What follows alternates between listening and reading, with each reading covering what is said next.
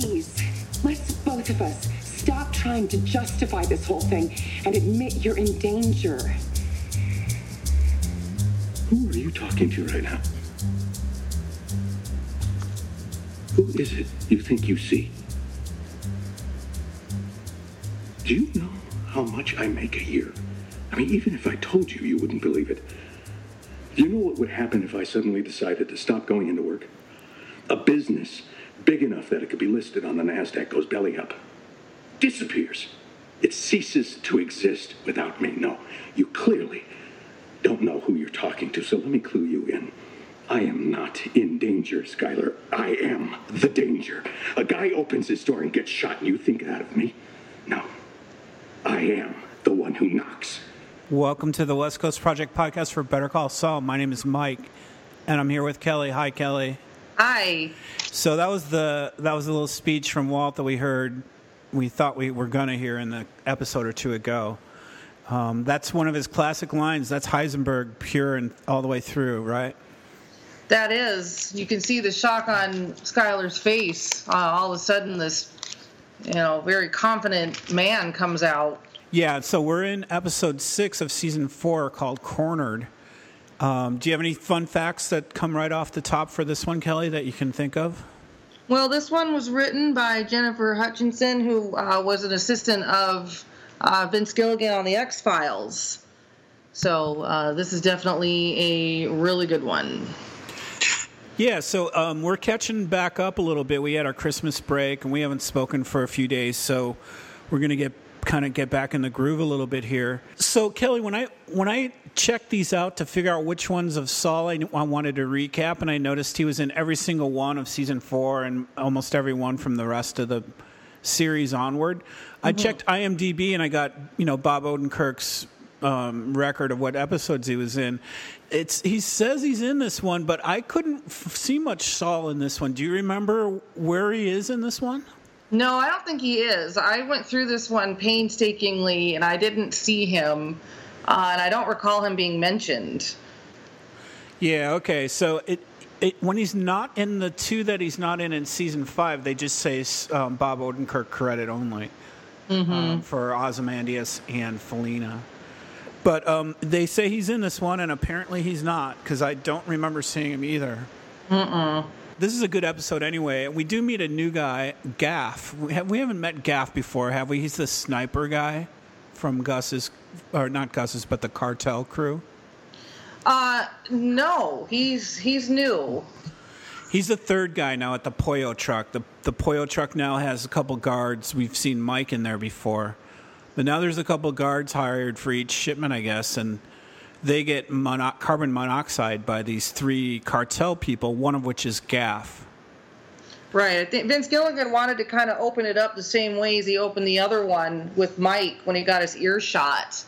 But you can see that they've now learned that having a guy in there, just a lone guy, isn't going to do the trick. So now they've got people armed to the teeth. And we see a little bit more about Gus's system, too. They hold their blue light or black light up, and they find the one pail of batter that has the meth inside it. And it looked like there was only one, right? Only one pail per truck? Exactly. Yep, just one in each truck, which is genius. But yeah, that's just one. Yeah, I thought that was pretty cool, too, that Gus is conservative even in his distribution. He doesn't load up a whole truckload. So I guess if he loses a little bit, if he loses any, he's just losing a little bit at a time. Exactly. It's more manpower to go in there and try to painstakingly look through each one to find it. So a little bit later on, we see Skylar replaying the message from Walt. It was reminiscent almost to me of Jesse and Jane, where he would listen to her message over and over. Yes, right. And he's just tried to bait Hank a little bit with, maybe somebody's still out there and all of this, and she can't figure out, well, what are you talking about? So while he's passed out from being hungover, she's kind of listening to it, trying to kind of make sense of it. Yeah, you're right. It's less romantic for her than it is detective work. She's uncovering what this little mystery of Walt being so bold with Hank at the dinner was. And he is really hungover. He looks like he's hurting. I think he says good morning, and she says good afternoon. Right, yeah. So he's really slept through the whole morning. And she's tuned into Gail Boddicker now. She's curious about him. She asked if they worked together, and she asked who killed him. Yeah, true to Skylar's nature, she's the one that does all the research. She knows her stuff. Right, and she wonders, will the same people ever want to kill you? So she's also worried about the safety of the White family. Right. So I don't know where the I am the one who knocks comes in, but I think it's somewhere in this little dialogue between Skylar and Walt, which is 10 minutes or so into the episode. Yeah, and it's funny because he's hungover, so she's asking him quite a bit of questions when he still hasn't even, gotten out of his slumber yet. So I think he's maybe just still a little hazy and hungover and just a little irritated with her, because you can tell that he realizes, like, oh shit, I kind of made a mistake when he takes a shower and he realizes, what did I just say to Skylar? Yeah, he comes out of his hangover pretty strongly there with the I'm the one who knocks. Mm-hmm. It's almost like a separate person, like the Heisenberg just doesn't have the hangover. That's Walt with the hangover. And he's able to rise up and be so tough. But yeah, then he does dissolve back into Walt a little bit and feels regret for being so hard with Skylar. Yeah, because she's not giving him the credit that he feels he deserves. Like, oh, I'm worried about you. And he's like, look, I'm the one who knocks. I'm the one in power. Yep. Anna Gunn really plays this fear that she's supposed to be feeling as Skylar very well. She's really showing her chops as a good actor with this fear that she portrays. Yeah, she's excellent. And then we see one of those cool time lapse that whoever the director was in this episode is famous for. Who do you remember who did that? Or do they share that? Was there one director that does the time lapse more than the others, or do they all do it? I think Michael Slovis is, because he does the cinematography as well, but I'm not sure. So they do the time lapse into evening, and it's at the car wash. Walt and Bogdan, he's getting all the final stuff turned over to him and all the paperwork and everything. And Bogdan says, "You're the boss now. Do you think you're ready for it? Being a boss is tough. And a boss has to be tough. And can you be tough enough, Walter?" Pretty interesting dialogue after we just have seen this Walter transform into Heisenberg back into Walter. Can you be tough enough? It's a really good question and a really interesting one between Bogdan and Walt, I think. Right. Bogdan doesn't think he's got the chops to run this place. But, we all know that Walter is capable of a lot of things. It almost made me wonder, like, what triggers the Heisenberg? Because if anything, that should have triggered the Heisenberg. But he doesn't care about Bogdan like he cares about Skylar. So maybe it has to be somebody, more important to him for him to convert himself into Heisenberg. Well, he did keep the dollar. That was Heisenberg. Yeah, he takes the first dollar. That was pretty brutal. Uh-huh. I remember watching that the first time and just thinking, oh, no, man, just at least give him the dollar. Yeah, and then goes and buys a Coke with it from the vending machine. Right. Just meaningless. It's nothing. Right. So important to Bogdan. So next we see Mike and Jesse at the diner. Mike's eating and Jesse's just sitting there with coffee and bad shakes, and he's just pretty severely into withdrawal, I guess, from his drugs. Yes, yeah, because they're keeping him, Jesse's thinking they're keeping him around to keep him from using, although we all know there's a whole other reason for it. But yeah, you don't really see him like having withdrawals a lot through the show. Yeah, I got out of this that Mike really seems to care about Jesse. He wants him to eat and even gives him the plate of food that he's eating. He cares about him. Yeah, I guess Aaron Paul, he's famous for not complaining. He will do anything and not complain, but he politely asked if next time they didn't feed him meatloaf, because it doesn't look very good what they give him. Yeah, I didn't notice too much what was on the plate. Just the emotion of Mike wanting to help him was pretty strong. Mm-hmm. And also when he left him behind, it made me realize that Jesse was not really in danger from Mike. I might have missed the cues earlier, and in the first time I watched it, when the fake car, Jesse saving Mike with the car and stuff. I missed all that. I didn't really realize that was a fake out until later on. Right, I didn't either. Yeah. So then we see Walt and Walt Jr. and Walt admits to him it's about the choices he's made. So it's kind of a first for him to own up to what he's really doing. Right, exactly. And Walt Jr. is always trying to defend his dad, like that Skylar's making him this evil person or something. But a teenager, they're going to do that research and look at it the same as they would with a disease like alcoholism, like you mentioned. Yeah, so it's sweet. It's very sweet of Walt Jr. to try to help his dad, but it's also sweet of Walt to admit what's really, it's really my choice. And he admits he's not moving back in, so he's honest with him about that. But then he buys him off with a car. So right. Much for the $300 bottle of champagne being too much ostentatiousness. He buys the car, and Skylar, they get home, and Skylar hears about it, and she pretty much kicks his butt about getting Junior this car. Right. And, what's interesting, too, is when you see Walt and Walt Jr. and he gets out of the car in that bright, shiny red Dodge Challenger, the very next scene, you've got Jesse sitting outside of his crappy red car. So you've kind of got the one son and the other son, per se. That's a good catch. I didn't notice that contrast. Yeah, because that is a crap-ass car that Jesse has. Right. We get a little bit more from Skylar about how she's putting her foot down. It's going back. I'm protecting this family because I'm protecting the story, which is very, very intelligent of Skylar to do, that their story has to hold up. And she's the one on the ball with that. Nobody else is. She's the one, guarding that for them.